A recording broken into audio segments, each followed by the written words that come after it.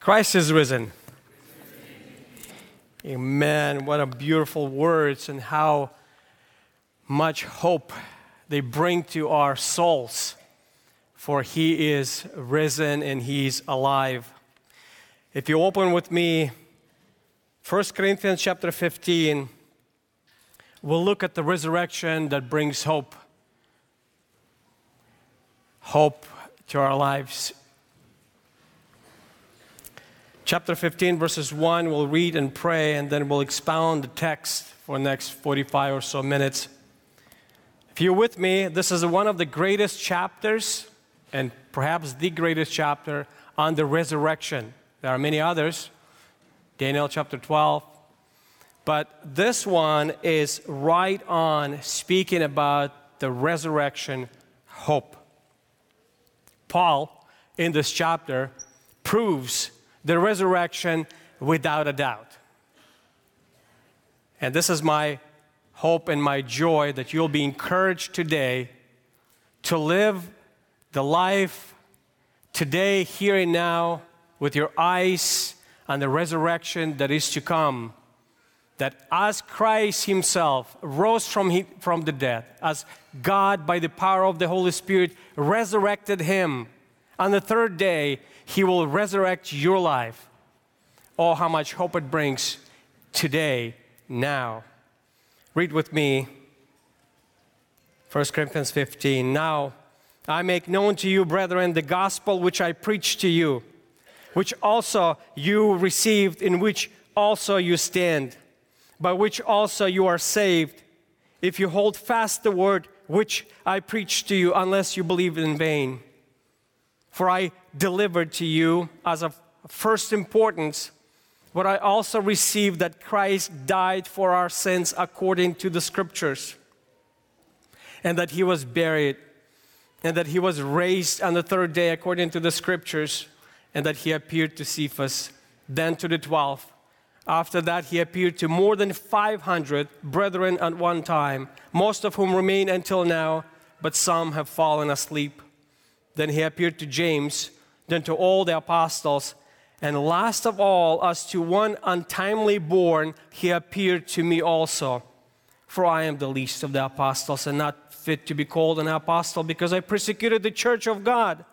But by the grace of God, I am what I am, and His grace toward me did not prove vain. But I labored even more than all of them, yet not I, but the grace of God within me. Whether then it was I or they, so we preach, and so you believed. Now, if Christ is preached, that He has been raised from the dead, how do some among you say that there is no resurrection of the dead? But if there is no resurrection of the dead, not even Christ has been raised. And if Christ has been raised, then our preaching is vain, your faith is also vain. Moreover, we are all even found to be false witnesses of God.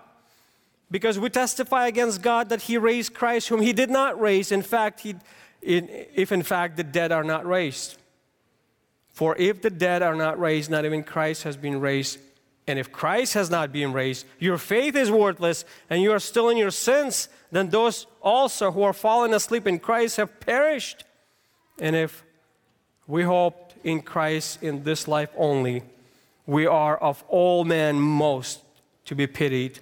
But now Christ has been raised from the dead, the first fruit of those who are asleep. This is the reading of God's word. Let's pray. Father, we thank You. We pray that this message would encourage our hearts to live here and now for You, as those who know that we will live again. May You bless us. May You empower me to present clearly this hope, and bless our hearts to accept it. In Christ's name we pray. Amen. Remember the story of pastor as he was walking on somewhere around the Easter celebration with his family just for a walk. And there was 4 years old. His son was walking with him, and he tested him. He said, well, does he know what Easter is all about? And he asked, son, do you know what we celebrate in here on Easter? And his son said, well, yes, I know. We're celebrating that Jesus died on the cross. And his pastor said, well, I was patting myself on the shoulder thinking like, wow, he knows quite a bit about the Easter, and he was ready that he will expound on a penal substitution and the substitutional atonement, and the wrath of God would be removed. And he said, and then what? And then his son, with enthusiasm, said, and then Bunny jumped out of the bushes and brought us chocolate. That's interesting that many celebrating this holiday, and this is amazing and huge holiday for Christianity, without thinking the implications and the power what it brings. No, it's not about chocolate. It's not about Bunny. We know that.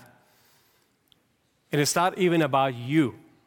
It's about the risen Christ and the future hope for humanity. Now, Christ is risen. And I hope your hearts, as those two disciples who were on the way to Emmaus, whose heart were burning within them as Christ were explaining them the scriptures.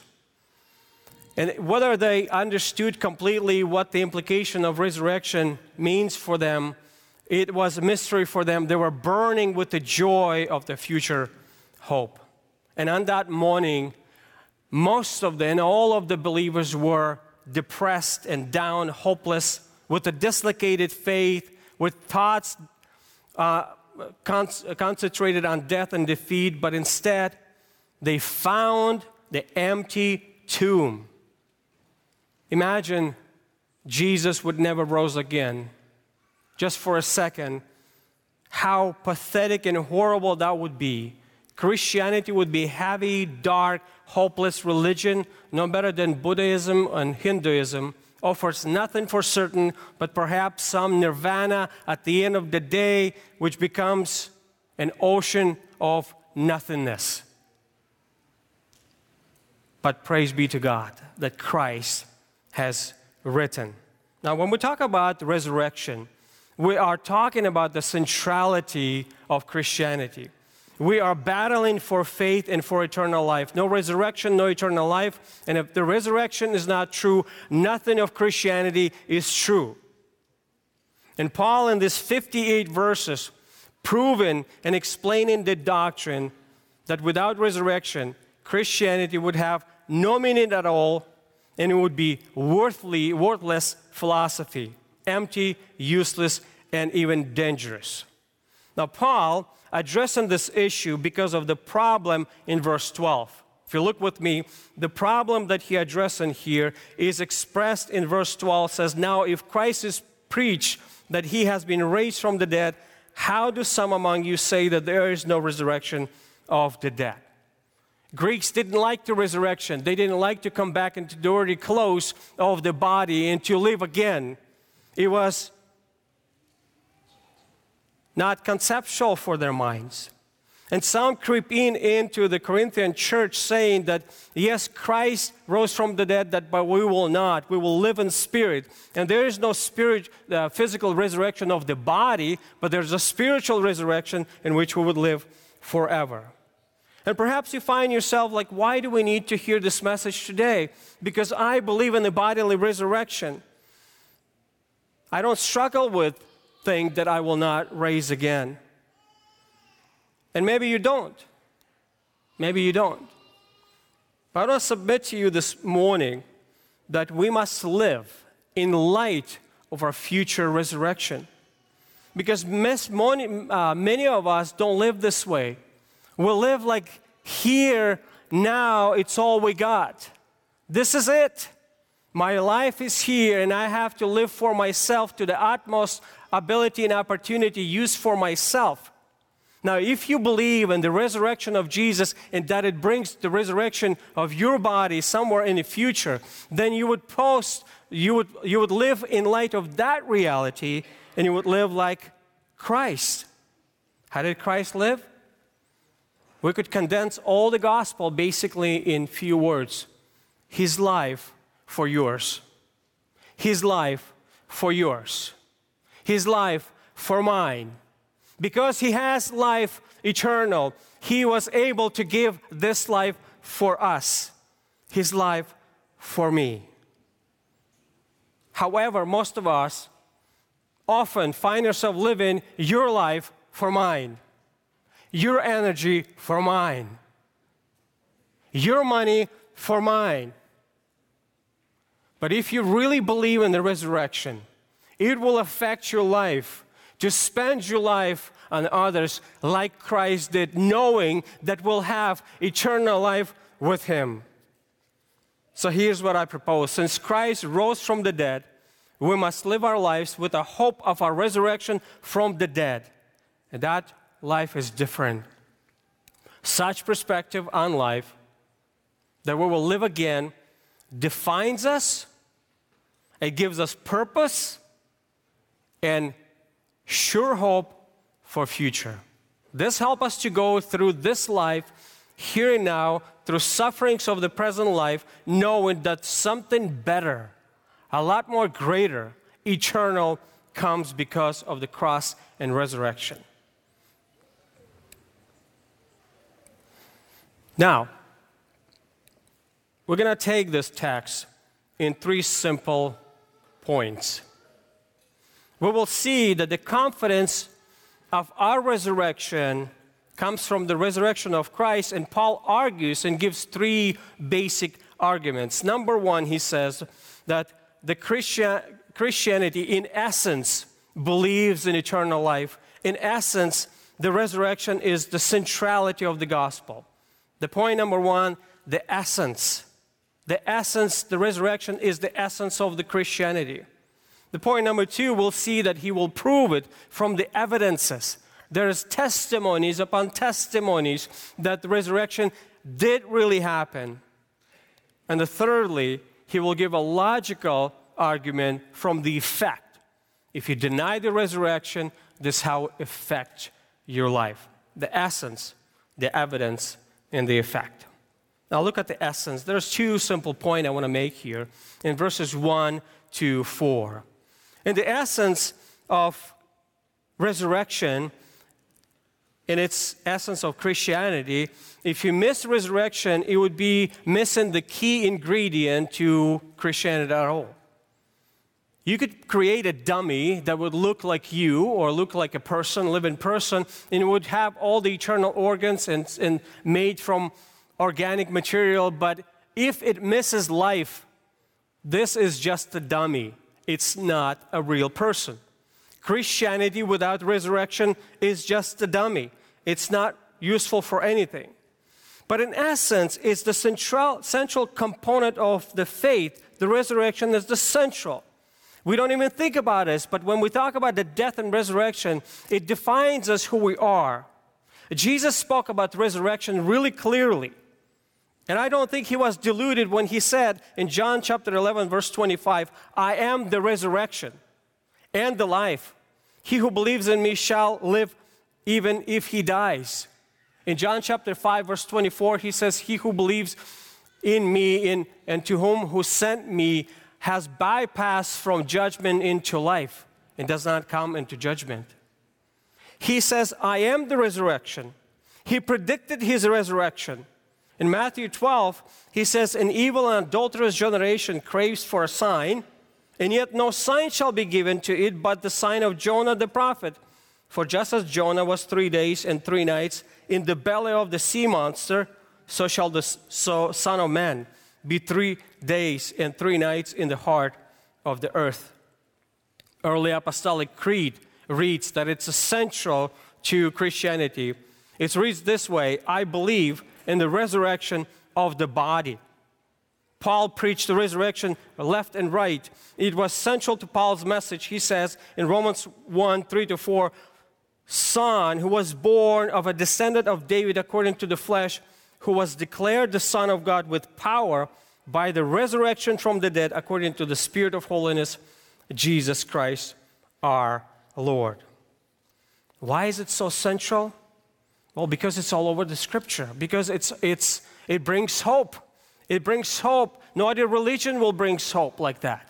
We have the empty tomb. Everybody else have people in it. And if Christ did not rose again, nothing matters.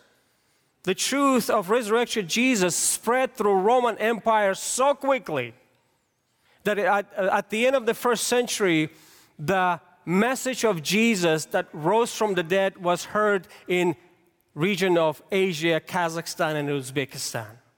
That's how far and how fast it reached out. Why? Because it is God's truth for people who believe in the gospel, and it brings hope. Resurrected Jesus offer hope to live after death again. Everyone is certain of one thing, even here in this room, that you will die. That is a guarantee. That is 100%, and you know that. But many people are not certain what's going to happen. Jesus brings this hope and say, I am the resurrection and the life, and if you believe in me, you will live again. That's what the gospel offers. But Paul says that it is consistent with the Scripture. Twice in this text, in verse 1 to 4, he says, according to the Scriptures. According to the Scriptures. Now, when he's talking about the death according to the Scriptures, we see that Jesus expounds to the people who walk into Emmaus, and he tells them starting from Moses to the prophets, that he has to die and suffer. And we could easily find in Isaiah 53 a suffering Jesus, suffering Messiah. But also, we see the resurrection and the hope in Old Testament. For instance, in Psalm 16, verse 10. We read this, for you will not abandon my soul to Sheol, nor will you allow your Holy One to undergo decay. David, as a prophet, speaks about Jesus who would come. Now, Paul said, I didn't invent this message. I bring this message like a mailman. This is the chain that you could see this in these verses. Look with me, verse 15, verse 1. Now I make known the gospel, which I preached, which you received, in which you also stand, but which you also saved, if you hold fast the word which I preached. For I delivered to you as of first importance what I also received. You see this chain, the beginning of this chain is in Scripture, the promise of the resurrected life in Scripture, the promise of Jesus in Scripture, and he brings them to people like us.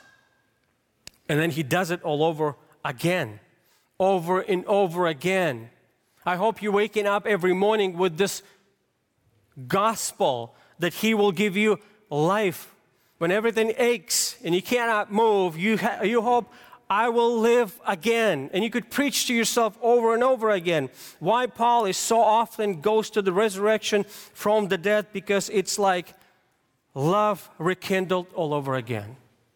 I don't know if you have this situation when I'm talking to married people, that you had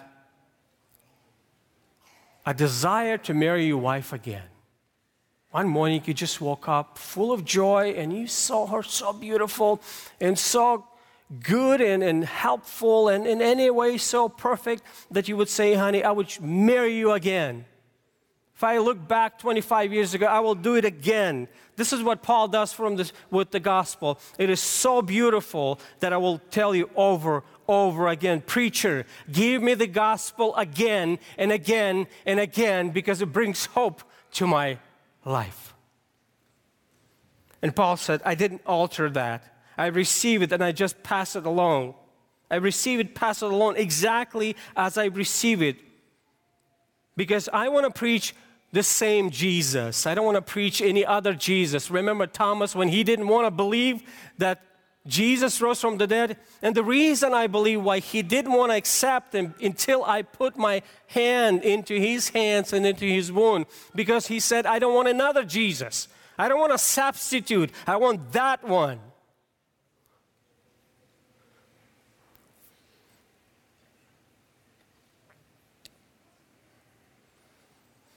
Two weeks ago, I was talking to one Seventh-day Adventist, 2 or 3. And I was kind of amazed when he said, well, I went to seminary also. And I said, well, where did you go to seminary? He said, in Southern California. And I was like, wow. And he said, yeah, and I took classes from John MacArthur. I was like, whoa. How did you end up this way? I was thinking. But as the course of the conversation, it came out that it was in Southern California, but it was a Fuller Seminary rather than a Master's Seminary. And so on, I figured out that you're talking about different John MacArthur. Perhaps. It's not that John MacArthur that taught me, or I went to his seminary, so he's someone different. And everything fell apart. Whatever he was saying, there's no commonality, no unity. When we preach Jesus, we preach the resurrected Jesus, and there's no other. Now, in verses 3 to 4, we see the context of this gospel that we cannot afford to miss. The gospel, according to Scripture, is authoritative. It's not my preaching, it's not your preaching, it's not Paul's preaching, it's authoritative, it's the gospel. The mailman is nobody. The preacher is nobody. The preacher are bringing the message exactly how he's received. And if we alter that, we're at fault. And this message of the gospel has basically two components. Number one, death. And number two, resurrection. His death for mine. It's a penal substitution. It's when the penalty for my sin happened to fall and upon Jesus, not about me. It is a substitution for my sin. Jesus became the penal substitution. You say, why do you throw these words, penal substitution? Well, isn't this highly theological something? No, it's very practical. It's when I deserve to die and someone died for me. It's very practical. And I would encourage you to learn these words.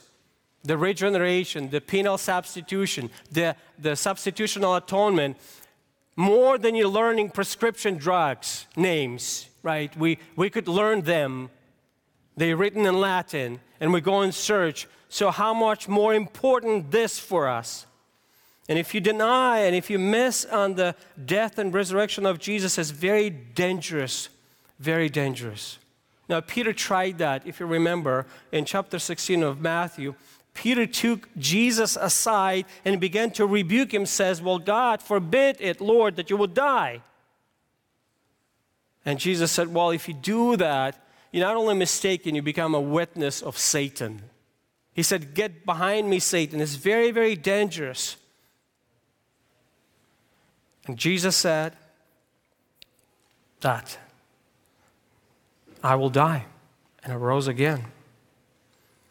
And when Christ died, it was not just an illusion. He died and was buried. It was not just a spiritual death. His body was lifeless, and he became a corpse. His death for mine. His death for yours. He ministered to us, but his death. The second component is his resurrection. Substitutional atonement here, his life for mine. His life for mine. In Romans chapter 4, verse 24, 5, we see this. He who was delivered over because of our transgressions, and he was raised because of our justification. See, if Jesus would just die and not rose again, we would still be in our sins. And there's no other way to enter heaven except by those two. Death of Jesus for mine death. His life for mine. If you remember Pilgrim Progress, John Bunyan, he tells a story about a Christian who walks to a heavenly country. And as he walks, at some point, he saw the two men tumbled over the wall on the left hand on the narrow way. And they made up a pace with him. The name of one was formalist, and the name of another was hypocrisy. And as they drew up to him, a Christian man asked them, gentlemen, where are you coming from and where are you going? To which formalist and hypocrisy said, we were born in the land of vainglory, and we are going to praise to Mount Zion. And he started beginning asking questions like, why did you tumble over the wall? Don't you know that it is written that those who does not come through the door, but climbs up some other way, the same is as a thief and a robber? To which they say, well, for 1,000 years people did the same. And many people did so, and we don't think that's going to be a trouble. See, many people think that because many people miss on the gospel and they could enter any other way, they end up in glory. But it's not so. But we have hope. So we see this. The essence of Christianity is rooted in resurrection. This is what we live for. The number two, the evidence of resurrection in verses 5 to 11. And the basic word here in these verses, repeated about 5 times, it says, He appeared. Jesus, the resurrected person, appeared. There were many eyewitnesses of the resurrection. And I want to tell 2 things. Number one, it was a credible testimony of these people. Credible. You could often hear that, since they were believers in Jesus Christ, their testimony doesn't count. Well, it's not so. Not by any historical means of prove anything. Their testimony was credible. Gary Habermas, he is the professor at Liberty University who devoted his life to a resurrection, proven the resurrection. And he gives us 2 examples. He said, for instance, in order to prove that Alexander the Great really lived, we only need 3 sources. And they're not really good. They're not really reliable from whatever, if we judge that they were people who like Alexander the Great. But the earlier source of Alexander the Great and the best source by Plutarch and Arrian happened to be 425 years after he lived. It's amazing. The biographies or mention of Alexander the Great is 425 years later after he lived, and nobody has any questions about them. Another example, Tiberius Caesar, who lived during Jesus' death. The same number of sources, 3. His general, who testify about him.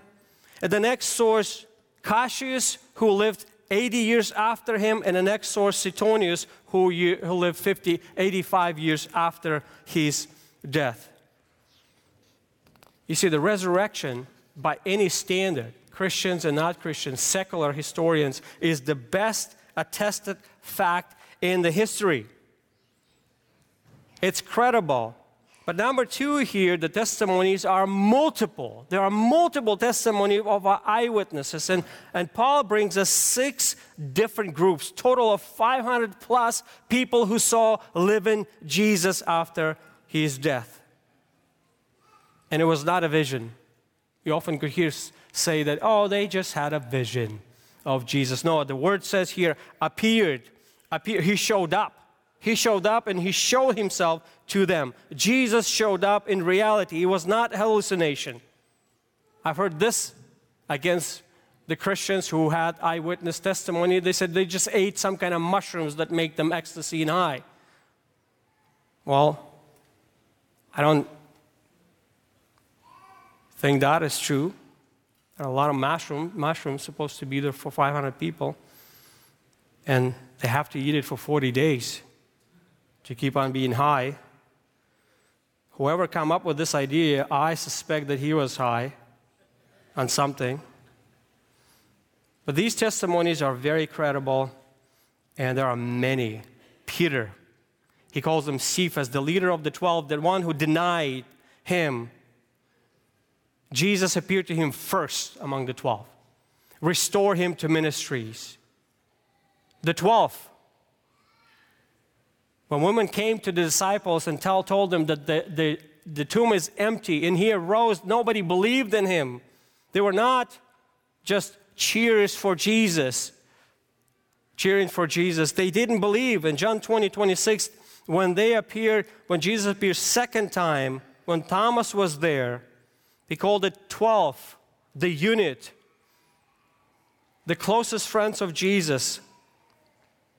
Those who spent 3.5 years with him, I would think that they would recognize that it was real Jesus. In Acts 1:3, it says, to these also he presented himself after he suffered by many convincing proofs, appearing to them over a period of 40 days and speaking of the things concerning the kingdom of God. He proved them over and over again. That was not a hallucination, it was a reality. Then he appeared to 500 brothers and more. For 40 days, he kept appearing in one place or another. And finally, perhaps what he's talking about here, when Jesus ascended, there were many people, multiple, 500 people altogether on Mount Tabor, according to the tradition that Jesus went up. Then he says that he appeared to James, perhaps the brother of Jesus, who was skeptic all his life, who didn't believe in Jesus as the Son of God, but when he saw him resurrected, he did believe. He became a leader of Jerusalem church. He was the pillar of the church, and Galatians 2:9 says. In Jerusalem Council in Acts 15, verse 13 says, after they had stopped speaking, James answered, saying, brethren, listen to me. He had the authority. And then he appeared to all the apostles. Now, what's the difference between the 12 and all the apostles? Apostle, the 12 is referring to those 12 or 11 at that time sent out by Jesus with a special mission. But the word apostles could mean just sent out with the mission to proclaim. There are many. Barnabas might be included in that because he called apostle in Acts 14:4. And then finally he appeared to Paul. He's the least one that would cheer for Jesus. He was persecuted in the church. He puts that in and he said, I did not believe in Christ before until I saw him. Until I saw him. And he called himself a child who was miscarried, a miscarriage.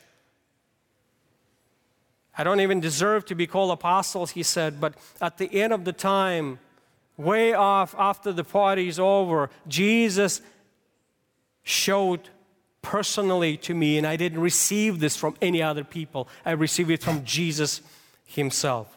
These are credible witnesses, people who died for Christ. What an army of generals and soldiers who witnessed the resurrection of Jesus, and they were putting their life on the line to prove and to preach. Since Christ rose from the dead, we must live our lives with the hope of our resurrection from the dead, because it is attested by the Scriptures.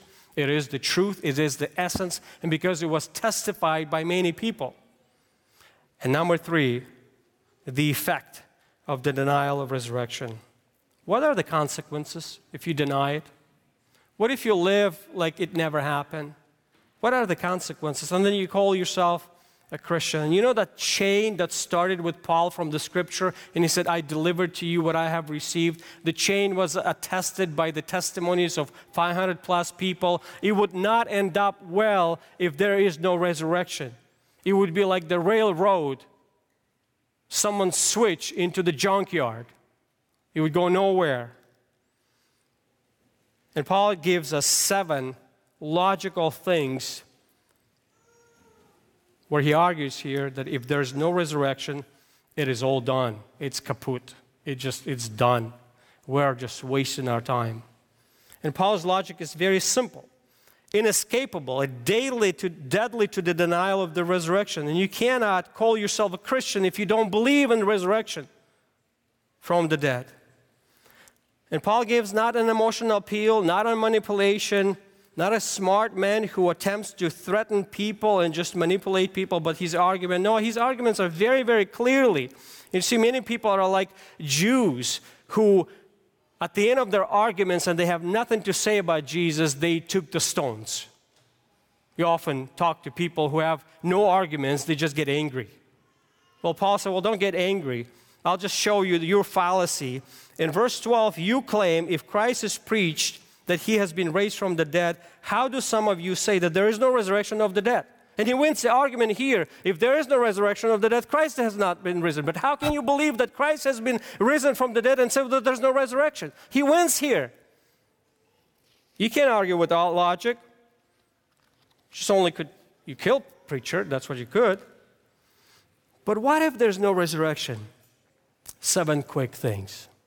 Number 1, if there is no resurrection, Christ is just a corpse who's laying somewhere eaten by the worms.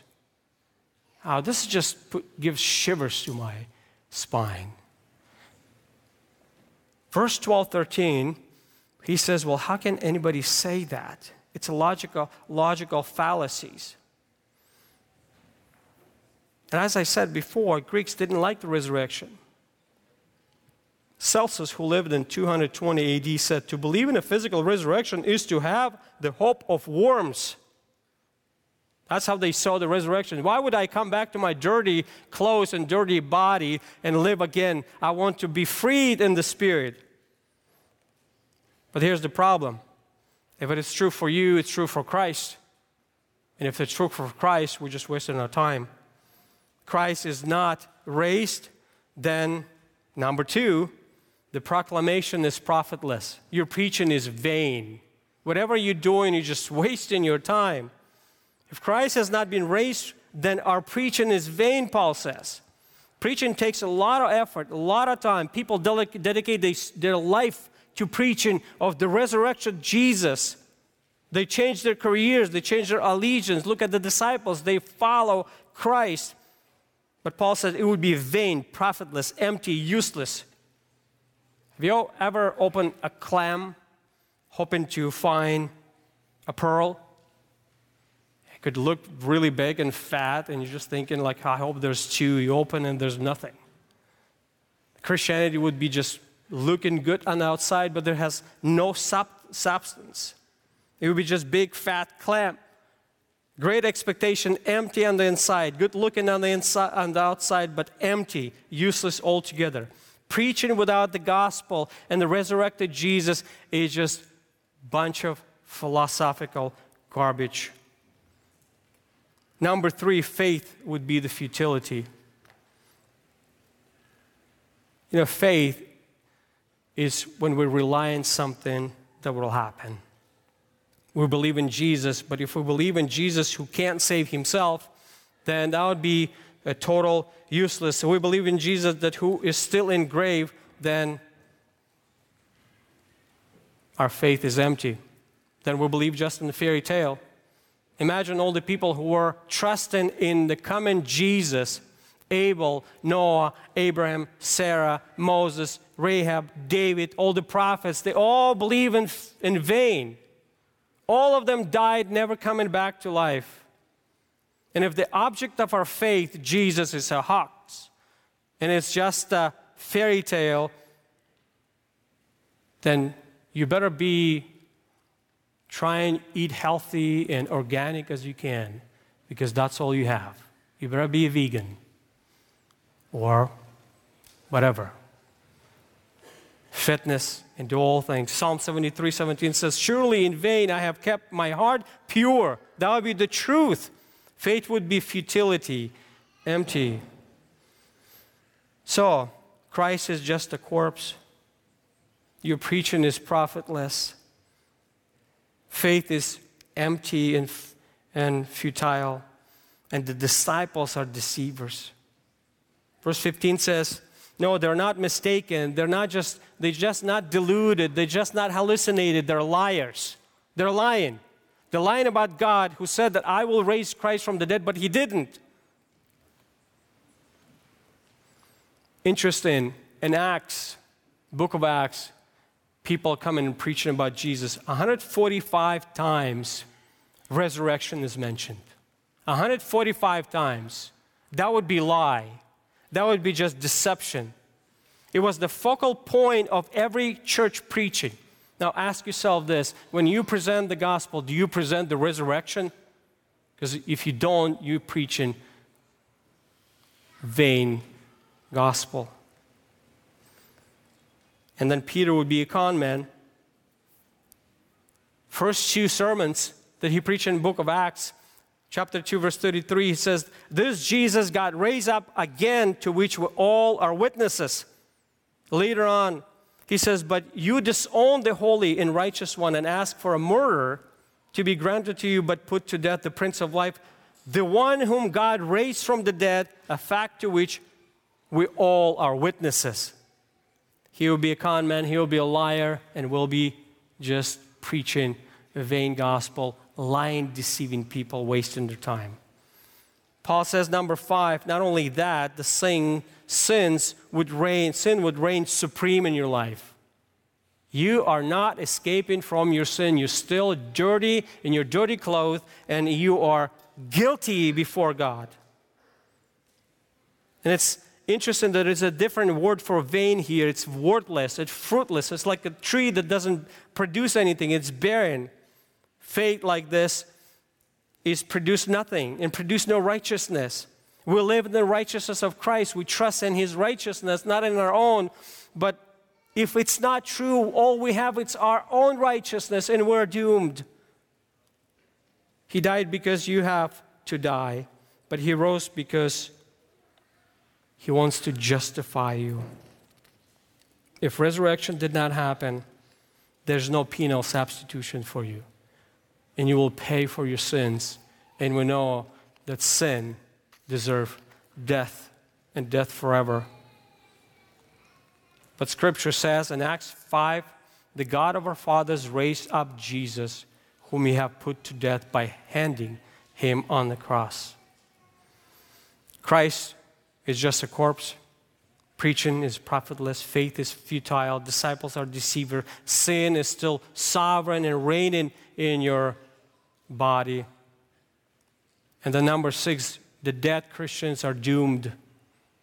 They're just doomed. Think about your grandma or your brother who died in Christ. There's no hope for him. He's just dead.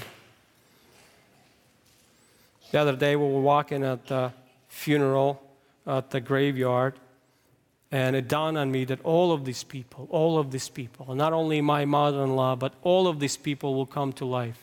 The grave would be open, and God will restore their body and reunite the soul and the body.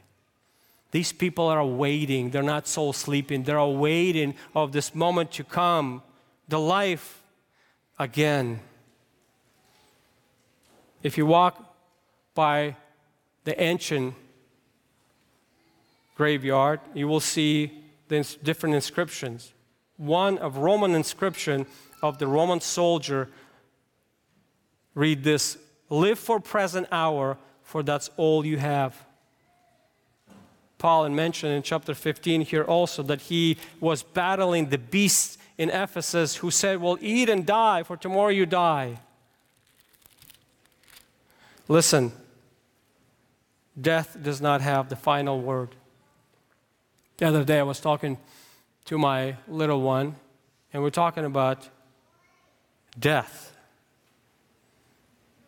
How do you describe and discuss death with your children? She asked me, Daddy, would we ever die? I said, yes, we will die someday. She asked, would I die? I said, yes, honey, you will die. Die someday. I saw tears running down her cheeks, and she said, I'm scared. And I said, dear, listen to me carefully. If you put your trust in Jesus, you don't have to stay dead. He will bring you back again in a new body that does not die.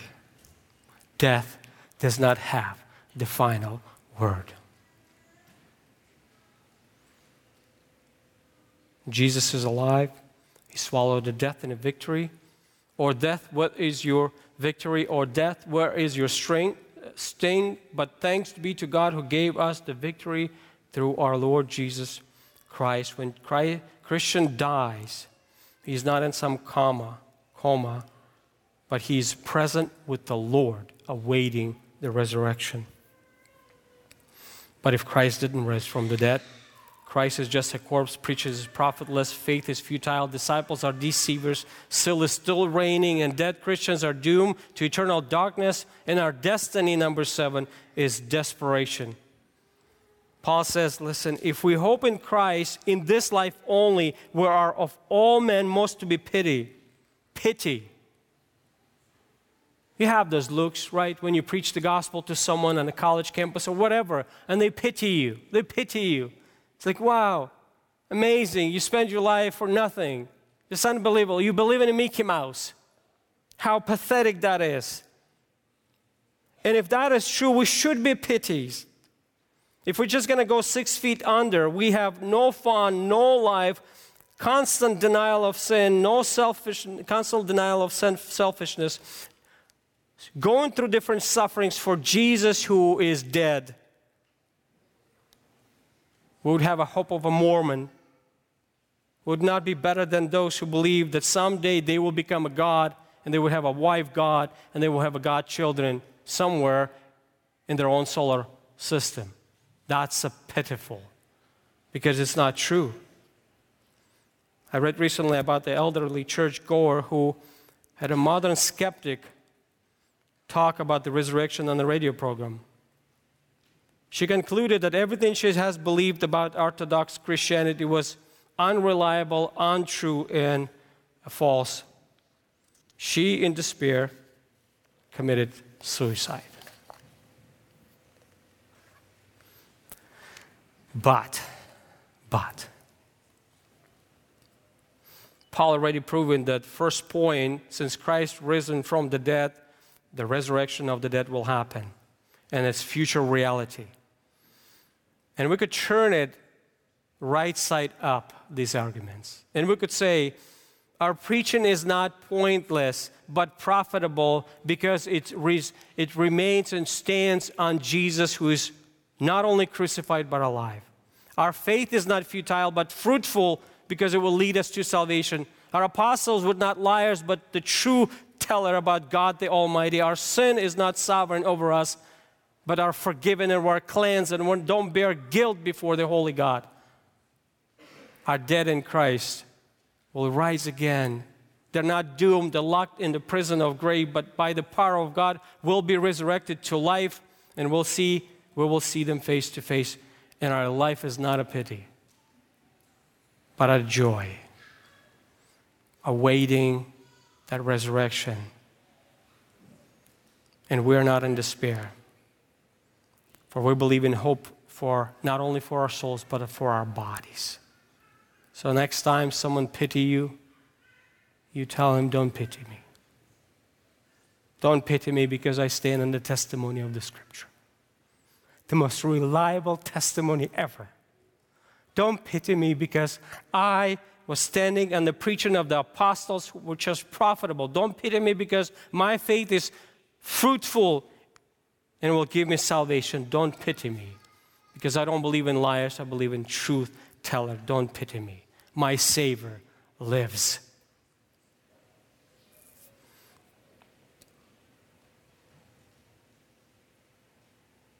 Christ has risen. The central point of the gospel is His life for ours.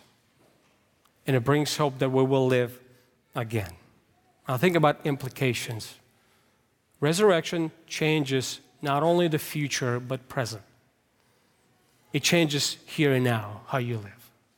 If you have this hope of the future life coming, then you'll not be so worried about your life here now. And you will be investing in people. And the implication of His life for mine, for our lives, would be something like this: my life for yours. My life for yours. I'm not going to use you and take from you and abuse you. I'm going to give. I will live for you. I will give my energy for you, my time for you. It's not about me. I am golden. I will have eternal life forever. Now God wants me to reflect on the truth of the gospel, His life for mine. Do you live this way? You said that you believe in the resurrection in your heart. Does it change how you live now? Or do we lose ourselves for the sake of others? Is it obvious?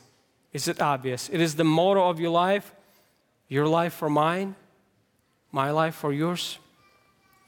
Listen, if we believe in the risen Christ, that means that we must believe in the crucified Jesus who gave his life for us. That got to change us. Not only on the theological level, but on the very practical. My life for yours. Father, we thank you. May you bless us, Lord. We thank you for encouraging us that the resurrection of Jesus is real, and we'll see him face to face, and that it brings a lot of hope, not only for future, but how we live our lives now. We are standing on the scripture, and we preach in the true gospel, and we are not liars and deceivers, but because we bring the hope for people, and we bring hope for those who trust in Christ. I pray for those who don't, that they would come to grip of the reality and praise you, Jesus. Amen.